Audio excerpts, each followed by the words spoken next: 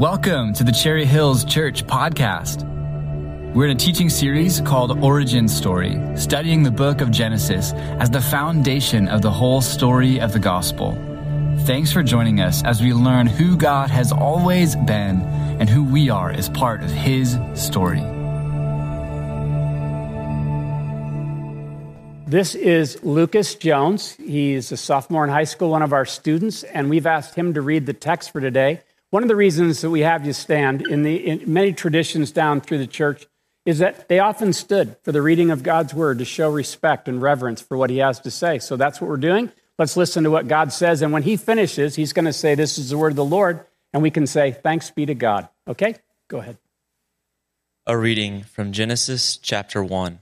Then God said, "Let us make mankind in our image, in our likeness, so that they may rule over the fish in the sea and the birds in the sky, over the livestock and all the wild animals, and over all the creatures that move along the ground."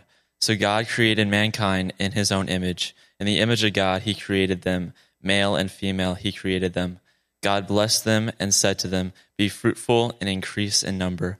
Fill the earth and subdue it. Rule over the fish in the sea and the birds in the sky, and over every living creature that moves on the ground." This is the word of the Lord. Thanks be to God. You can be seated. Well, I want to invite you to open your Bibles to Genesis chapter 1. Now, this is an easy one. This is the very first page of the Bible, or maybe the second, depending on how your Bible has it. But we're going to look at verses 26 and 27 of Genesis 1. Last week, Brian helped us get an overview of Genesis chapter 1, and it was very, very helpful. If you didn't get a chance to listen to the message, it's really, really powerful. And aren't you thankful for the teachers we have here? I am just so grateful. So today we are continuing our series called Origin Story. And if you're just catching up with us, here is the sentence that we've been reading each week, just to remind ourselves why we're studying Genesis 1 through 11 right now. Let's read it together. Genesis is the origin story of who God is and who we are. And so today we're going to look at verse 26 and 27 that Lucas just read. And as we look at it, the whole goal of the message today is to answer this first question that you find there in the notes. What's it mean to be created in God's image and likeness? What does it mean? We need to unpack that together. And I want to talk to you about that. And as I thought about answering this, I had a whole message designed that would have been you would have liked it. But I didn't sense it was the one I'm supposed to give. I sensed that in order to answer that question, you have to answer it three different ways. You see, the image of God in creation is different than the image of God at the fall. The image of God at redemption is different as well. And so what does it look like? What was God's overall design and plan for us and the world? And we're digging at that in this series called The Origin Story. So let me start by, if you've noticed here in that first gray box, I basically just put a simple, straightforward, the Bible's worldview and storyline. How is God working and how has he been working in the world? And if you notice, it's the creation, that is God's plan. The fall, that's our problem. And then redemption and restoration is God's solution to our problem. Now, the reason I bring this up is because sometimes when we're telling God's story, when we're sharing the good news of God's story with people, we don't start at creation.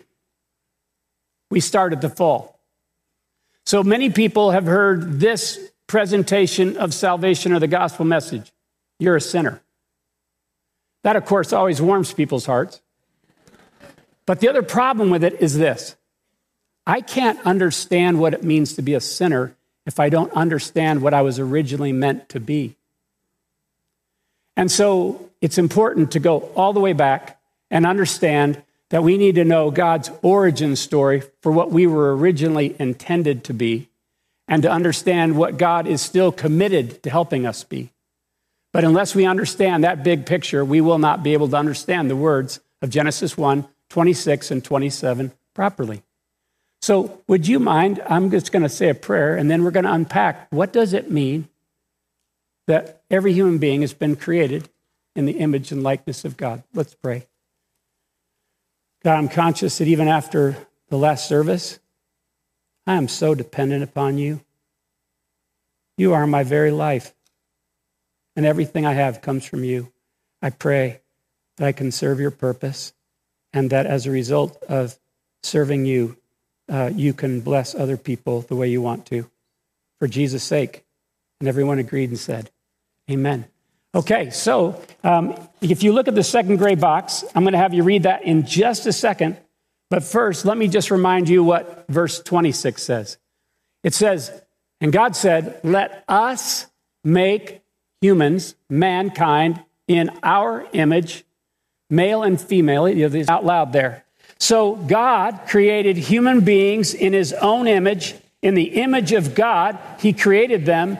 Male and female, he created them. Now notice that the image of God is both male and female there, his likeness. And so as we think about this, what was God originally thinking?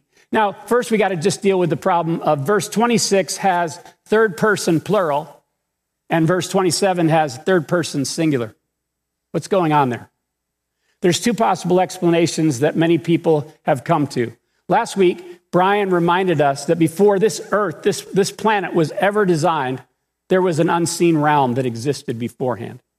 We don't completely understand all about it, but it's hinted at in different places in the Bible, like the book of Job and other places. But along with that, whenever we study passages like this, we need to be careful not to read into a text, but understand what the original author, Moses, and the original audience would have understood by these words. And then we can look at perhaps what else it might mean. First, we know that in several places in the Bible, there is what's called the heavenly council or the divine court. And that means that some believe when God said, let us, he was announcing what he was about to do to the heavenly court. The heavenly court was not going to do any of the creating. They were just going to be watching, but he was basically saying, this is what I'm going to do. And then he did it. We have the benefit, by the way, if you ever want to read an interesting explanation of all of this, Michael Heiser has written a book called An Unseen Realm. It's one you have to buckle your seatbelts on and hang in there, but it is incredible, all the places that it talks more about this. But we know now, because we live in the New Testament, is that this is very clearly referring also to God the Father, God the Son, God the Holy Spirit working together perfectly to create. Places like Colossians show us that Jesus was involved. Genesis 1:2 shows the Spirit was involved. God the Father, we know, is the Father, the Creator. And so just notice that we have the benefit. And I will just say this to you. As Christians, we do interpret the Old Testament through the New Testament. In other words, the reason why we don't still not eat pork or sacrifice or do ceremonial things like that is because when Jesus came along, those things went away. His moral law continued. So whatever the New Testament continues, we continue in practice. We benefit greatly from the Old Testament. I'm just saying we interpret it carefully that way. Does it make sense? And so as we think about this, let us, then it says God did this. God did this. Now, what happened? What is the image and likeness of God mean? What is it? How are we supposed to apply this? So if you're following along, notice this means that every human being is worthy of dignity and respect. Every human being is worthy of dignity and respect. Notice that I've listed out to the right, James 3:9 and 10. Jesus' brother James wrote these words. And again, as we read them, think about what it means about how we treat other people and even think about ourselves. With the tongue, we praise our Lord and Father, and with it, we curse human beings who have been made in God's likeness. Out of the same mouth come praise and cursing. My brothers and sisters, this should not be. Why does he want us to be careful about cursing or speaking down to and being derogatory towards human beings? Because they're made in God's likeness. And when we treat people like that, we disrespect God. Friends, this is also why people are conscious of the unborn. That if you believe in just evolution or other things, you have to admit you base everything on what a person's capacities are. Therefore, People have said, well, the unborn don't have any capacities yet, therefore they must not have worth and value enough, and therefore we can do what we want. No, friends, even at conception, the image and likeness of God is evident. But also, what if a person becomes elderly, or what happens if they have physical or mental challenges, or no longer can even think straight? Is the image of God still there? The Bible says yes. Friends, if we were to open people's chest cavity, you wouldn't be able to visibly see these words, but they could very well be there. Lovingly created by God, for God, to do all of life with God. This is what, in part, it means that God, as my mom used to have in a little sign in her laundry room, God don't make no junk. Now, some of you here, you were told that you weren't wanted. Some of you were born out of wedlock. Some of you have been told all your life that people wish you'd never been born. I just want to tell you the good news. God made you. You're made in the image and likeness of God. Therefore, you have intrinsic value whether you do anything great or not. You matter. But notice this, that sometimes we don't always believe that. So King David, as he's writing Psalm 139, wrote these very precious words, and I'll just read them to you. It says, "For you created my inmost being. You did it, God. You knit me together in my mother's womb. This is one of my favorite lines. You mind reading it with me? I praise you because I am fearfully and wonderfully made." Would you just say this out loud? I am fearfully and wonderfully made. God has skills, friends. Your works are wonderful. I know that full well. Wow. He says, God, wow, you did a good job. And every once in a while, I know we hear a different voice, a critical voice that says otherwise. But you need to hear God's voice. And so sometimes I was journaling that this week. I am fearfully and wonderfully made, God. I don't care what whispering voices I hear. It's true. You created me, and you do good work. Praise your name. But notice it goes on. And by the way, I love C.S. Lewis, and C.S. Lewis has something to say about this that's fascinating. In The Weight of Glory, he said these words, "There are no ordinary people. You have never talked to a mere mortal. It is immortals whom we joke with, work with, marry, snub, and exploit." Isn't that interesting? So when you and I are standing in front of somebody, we just need to remember this truth. This person was created in the image and likeness of God. And the way that I look at them shows whether or not I respect their maker, God himself. So notice it also means this. God formed us for rich relationship with him and others. God formed us for rich relationship with him and others. Now, we're going to go into way more detail in this in the next couple of weeks. But just know that we were made for community. God the Father, God the Son, God the Holy Spirit are crazy about each other. And they decided, not because they were lonely, but they decided to create us. And they wanted us to know that same community. And they put that kind of community and need for community inside you and me.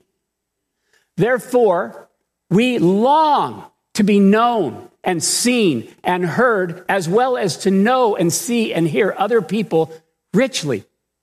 God made us in love to be loving and to know loving community. And that's why he said, it is not good for man to be alone. I don't know if you've ever noticed, but he has Adam name all the animals first before he creates Eve, so that he knew that a hippopotamus just wouldn't do for Adam. He needed community, human community, all right? But notice this also, that the word image helps us here. Image, if you're following along, God made us to be his visible representatives on earth. Brian touched on this last week, but the word image literally means something cut from an object. In our modern vernacular, we sometimes say, they're cut from the same cloth. I remember when I was a little boy out in Iowa, my dad was a pastor there, and as I was walking through the lobby, I overheard a couple ladies go, he looks just like his father. Then, Trish and I had Jeremy, our firstborn, and people started saying, he's a little Gary. There's something about that, but there's a representative. And so a king, oftentimes to show his sovereignty, would have a statue made that would be a symbol of his sovereignty in this place. So sometimes the first hearers understood that when they said image or likeness, they said, oh, when God wanted to show his sovereignty in the world, instead of a statue, immovable, inanimate, he made human beings to walk around and say, these are representatives of my sovereignty. And the word representative also here can mean reflection. In other words, we're not God. We have some likeness, we have some similarity, but we're not God. We simply reflect. We're not the sun, we're the moon. But when you understand that a mirror, if we're a mirror, this is my wife's mirror, by the way. If we're a mirror, that means that, and again, the mirror is us.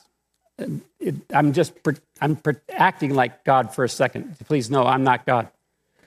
But a mirror, when it serves its purpose, it does it by making sure it's facing towards its creator. Therefore, other people, when they look at that mirror, they go, I see what the creator looks like more by looking at that mirror. And so that is so important that we reflect. And again, you and I can be facing the mirror and other people can still see that reflection. I'll come back to that. But notice one more thing, is that God created us to work with him and carry out his loving rule. God created us to work with him and carry out his loving rule. Now, notice this, that God gave Adam, before there was any problems in the world, God gave Adam work to do, meaningful work to do. And eventually he and Eve did it together. But he placed them in a garden. By the way, this wasn't a 12 by 12. This was unimaginable. Last year, you allowed me to go and visit our global mission partners, the Ashworths in Amsterdam. And I was able to go with them, Trish and I were outside Amsterdam, to a garden called Keukenhof. And if you've never been there, 7 million tulips. They plant 7 million bulbs every year. And I remember walking in and said, this gives me more of an imagination of what it might have been like for Adam to be given the responsibility to cultivate this beauty, except no weeds. But then also he had him name the animals. And this is an amazing phrase that when he named the animals, it says, whatever name Adam gave, that was their name. God didn't go, I don't think so. He just goes, look, I'm entrusting you. I want you to work with me, partner with me here in this planet to create flourishing, to cultivate richness. Join me. This was all about what it meant to be made in the image and likeness of God. Pretty cool, huh? This was creation. This is our origin story. But it's not the end of the story, unfortunately. The Bible says is that by chapter 3, and we'll study this in more detail in May. By chapter 3, there was what we often call the fall. Adam and Eve been walking with God in the cool of the day. No sin. The Bible says they were naked and unashamed, which didn't just mean they weren't wearing clothes. It meant that there was nothing, no secrets. There was an intimacy. They were completely able to be themselves as God made them. And then someone, the serpent, the evil one, comes along and starts whispering. And starts whispering, hey, there's another way to live. Why don't you notice this fruit over here on the one tree God said not to eat from, because on the day you eat of it, you shall surely die. Now, I know there's lots of other trees, but you don't want to pay attention to those. You want to pay attention to this one. And when they ate from the fruit, the Bible says the consequences were cataclysmic, and they're still rippling. If you're following along, notice that God's image at that moment was infected and corrupted, but not destroyed. God's image was infected and corrupted, but not destroyed. Every part of human personality was affected. It means that something now, all of a sudden, the great purposes, the great ideas that God had in mind got affected and got hindered, got twisted. And this is so powerful. People say, well, hey, they didn't die. They didn't drop dead. Oh, but something died, friends. Something between them and God died. Something between even themselves and themselves died. But notice, if you're following along, that sin separated and alienated us from God and others. Still does. Sin separated and alienated us from God and others. What's sin? Sin is human beings playing God of their own lives. Sin compounded is human beings playing God of other people's lives. Sin turns us in on ourselves, not outward towards God. And it gets us all of a sudden focusing in a different direction. If I could use this mirror again, what happens is that what Adam and Eve did and what you and I have done since is that instead of letting our mirror be facing towards God, we turned away. And now, when we turn away from God, we've got to figure out where to find our worth and value, because that affects the image of God. And some of us, now I'm going to be Jeff now, not God, some of us suddenly put our mirror this way, and we become absolutely obsessed with ourselves. In fact, self-expression has exploded in our world like never before, because people are so empty. They've got to figure out a way to validate themselves because they've gotten away from the image of God, which is enough. This can happen. I really appreciate the words of Robert Kaufman. He said these words, Richard Kaufman, he says this: as a result of the fall, the way we carry out the rule of God has gone haywire. Instead of our passion being love of God, now our passion is love of self. Our purpose has also become twisted. Instead of our purpose being to show forth God's glory and bring him honor and praise, now our purpose is to promote our own representation. Instead of self-giving to serve others, we get caught up in the strategies of self-promoting and self-protecting. So the image of God has been terminally infected, but it has not been completely destroyed. You and I are still the image of God, tarnished, twisted, and stained, but still the image of God. As a result, at times we have a sense that we were meant for something more. We were meant to be something different. The fact is, we were. There are still traces of the original glory. People can be wonderful. People can be amazingly kind, generous, beautifully creative, and compassionate. And yet we are also capable of such evil thoughts, such evil deeds. How can you explain it? The only thing that can explain it is the biblical account that man is created in God's image, but fallen. One of the ways we know the image of God was not completely destroyed is by reading Genesis 9, verse 6. You remember the fall happened in Genesis 3, and then in chapters 5 and 6, the flood. But in Genesis 9:6, God says these words: if anyone takes a human life, that person's life will also be taken by human hands, for God made human beings in his own image. The reason why murder is so wrong is because it's a sin against God and not just a sin against that human being. God says, do not mess with my image in people carelessly.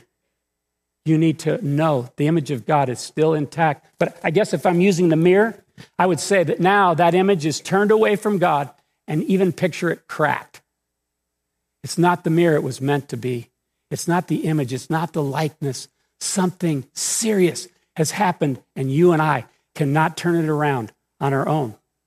And so as we think about this, there's one more thing. Notice he kind of mentioned it, Richard did. Sin twisted how we represent God and carry out his rule. Sin twisted how we represent God and carry out his rule. If you're wondering, look here at Ephesians 2, 1 through 3. You'll see some of the effects of sin. As for you, you were dead in your transgressions and sins in which you used to live, when you followed the ways of this world and the ruler of the kingdom of the air, the Spirit who is now at work in all those who are disobedient. All of us also lived among them at one time, gratifying the cravings of our flesh and following its desires and thoughts. Like the rest, we were by nature deserving of wrath. And so we were cut off. Titus 3:3 says the same thing. Ephesians 2:12 says this. Oh, you got it ready. Okay. At one time, we too were foolish, disobedient, deceived, and enslaved by all kinds of passions and pleasures. We lived in malice and envy, being hated and hating one another. This was the image of God after the fall. And Ephesians 2:12 says this. Remember, at one time you were separate from Christ, without hope and without God in the world. Friends, I don't know if you've seen your fallenness, but by the time I was 15, I had enough empirical evidence to know when the Bible called me a sinner, it wasn't name calling. It was a fact.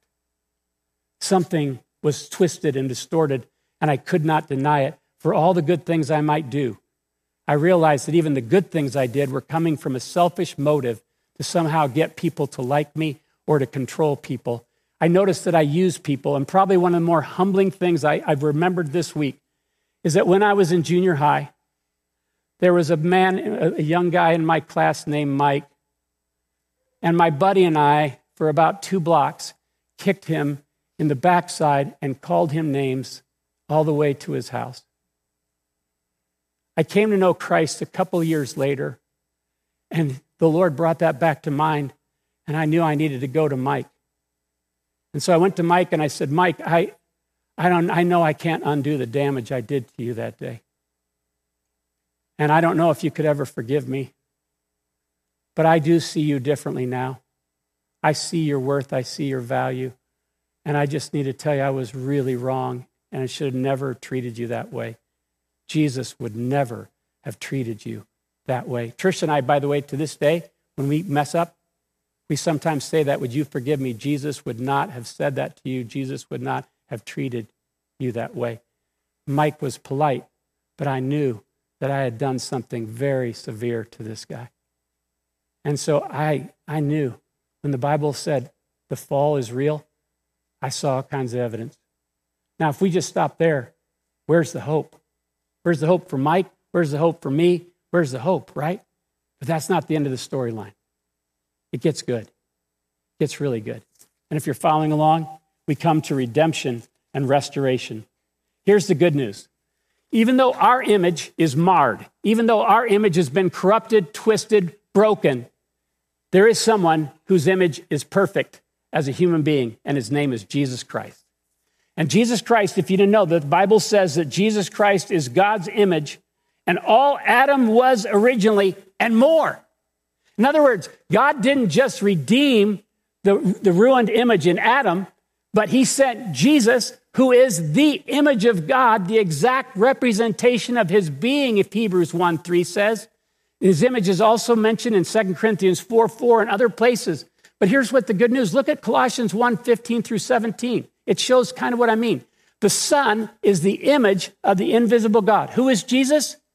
The image of the invisible God in human form. The firstborn over all creation. For in him all things were what, friends? Is he just a human being? No, he's God in human flesh. He didn't just have the image of God perfectly. He created people with the image of God. And notice it says, for in him all things were created, things in heaven and on earth, visible and invisible, whether thrones or powers or rulers or authorities, all things have been created through him and for him. He is before all things, and in him all things hold together. He's more than Adam. He created Adam. And if he has the image of God in him and he's come to earth, then there is good news for us, friends. It means the image can be restored in you and I. Some of you know I love The Lion, Witch, and Wardrobe by C.S. Lewis. And I cannot do better than Aslan landing in Narnia and the place where it was always winter, never Christmas. The snow begins to melt. And now there are patches of green. And people go, what's happening? What's happening? Aslan has landed. Friends, Jesus has landed on our planet. And he has come, if you're following along, to redeem, to restore God's image in us. Jesus Christ has come to restore God's image in us. Tim Keller summarizes the gospel this way. The gospel, the good news of God, is that Jesus Christ came to earth, lived the life we should have lived, and died the death we should have died. Here's the gospel, that we are more sinful and flawed in ourselves than we ever dared believe. Yet at the very same time, we are more loved and accepted in Jesus Christ than we ever dared hope. Do you mind reading that verse with me in that third gray box? Let's read this together. 1 Corinthians 15:22. Just as everyone dies because we all belong to Adam, everyone who belongs to Christ will be given new life. So, how does this begin to apply? How do we do this? Friends, the Bible is telling us that everything revolves around Jesus. If my mirror is pointing anywhere else, the image of God will never be restored in us. There's no one else that can do it. Jesus already became the perfect image of God, and he's also the one that can create and restore that new image in you and I again. So where's our focus? 2 Corinthians 3:18 talks about where we gaze, what we put our attention on. And we all, who with unveiled faces contemplate, gaze upon the Lord's glory, are being transformed into the image. Notice that word? Into whose image? His image, with ever increasing glory, which comes from the Lord who is the Spirit. Friends, here's what God did. God sent Jesus, who accomplished what we could not accomplish, to turn things around. And he said, whoever looks to my Son and believes in my Son and who he is and what he has accomplished, I will not only receive their belief, but I will also put my Son by his Spirit in each one of my representatives who put their trust in me. And now, as it said, through the work of the Holy Spirit, he can now once again bear fruit and make us fruitful and flourishing once again in the everyday. You know how he does it? He does it by producing the fruit of the Spirit: love, joy, peace, patience, kindness, goodness, gentleness, and self-control. And he does all that stuff in our lives as we what? Pay attention to him. Jesus said, if you remain in me, like I'm already in you, but if you continue to believe and trust in me, and you continue to gaze upon me and what I have done and who I am, then over time, you can just trust this. I will continue to transform you more and more into my likeness, more and more in my image. There's going to be days where you wonder if anything's changed. Keep going. Keep gazing upon me. Keep trusting me, because I will work in your life that way. Years ago, I tried to illustrate John 15 this way. I said, look, Jesus said in John 15 that if you abide in me, if you remain in me, if you keep looking to me, you will bear fruit. You will bear much fruit. This is to my Father's glory. In fact, it'll be fruit that will last. People say, look, I know people that do all kinds of good things. Friends, the Bible says that if you and I do good things apart from God, they're like filthy rags. They will not last. They will not have the same vibrancy. I'm not against the good that's happening in the world. I'm grateful for any virtue I see in the world. But here's the thing. So if I get all caught up with whether or not the fruit's growing out on the end of my branches, I can't pay attention to Jesus. But if I pay attention to Jesus and I just respond and let him have his way in my life, fruit will come. There will be a different quality of my interactions with people. There'll be a different quality of the way I look at the world. And so let me say this. When I was a teenager, I did not want to yield to the Lord, because I thought if I yielded to the Lord, my personality would get stunted, that some of my creativity, that I'd become more boring. And here's what I learned. Once I gave myself to Jesus, he activated my personality. He animated my life. He directed me in ways that I could have never imagined.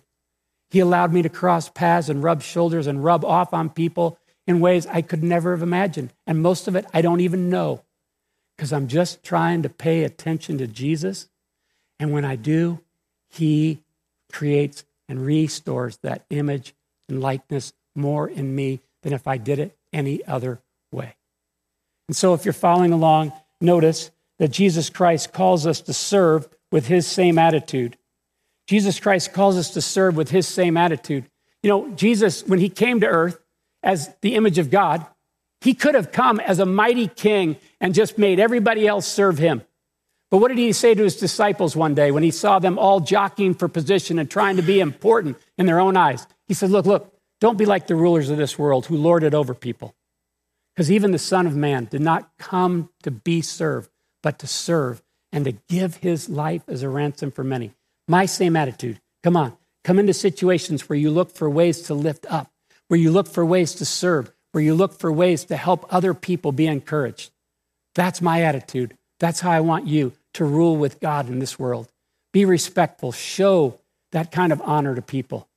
It's powerful. So, where are you at today?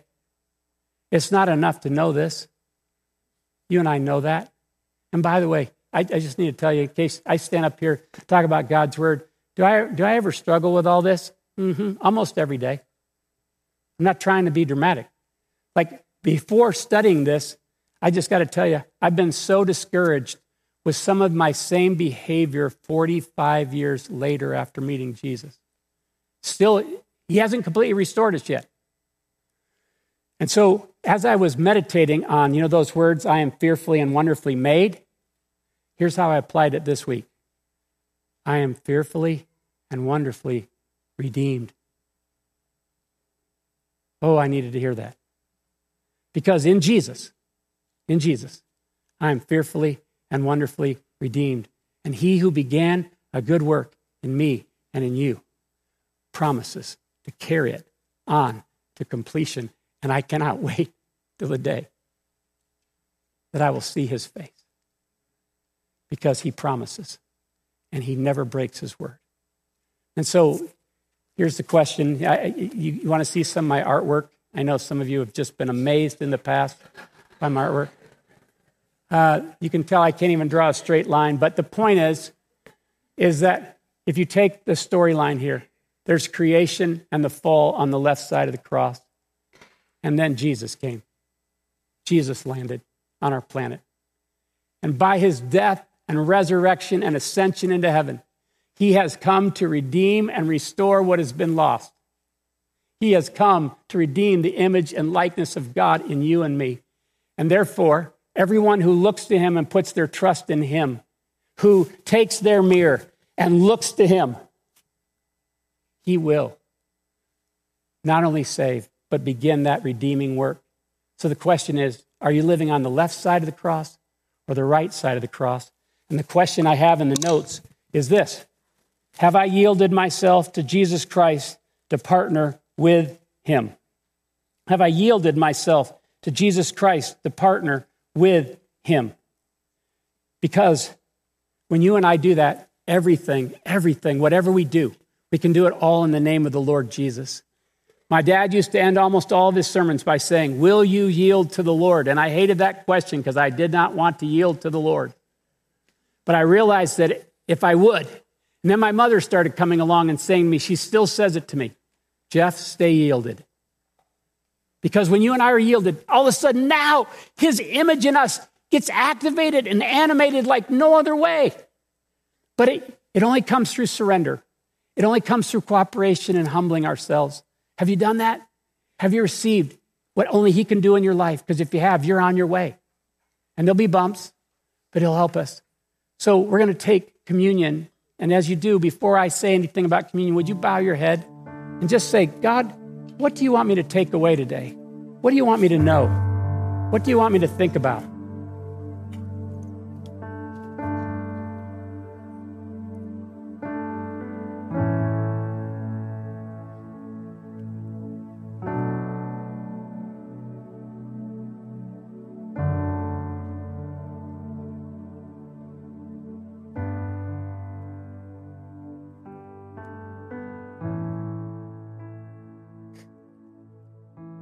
Thank you for listening to this week's teaching. If you'd like more info on our church, you can visit our website or find us on Facebook.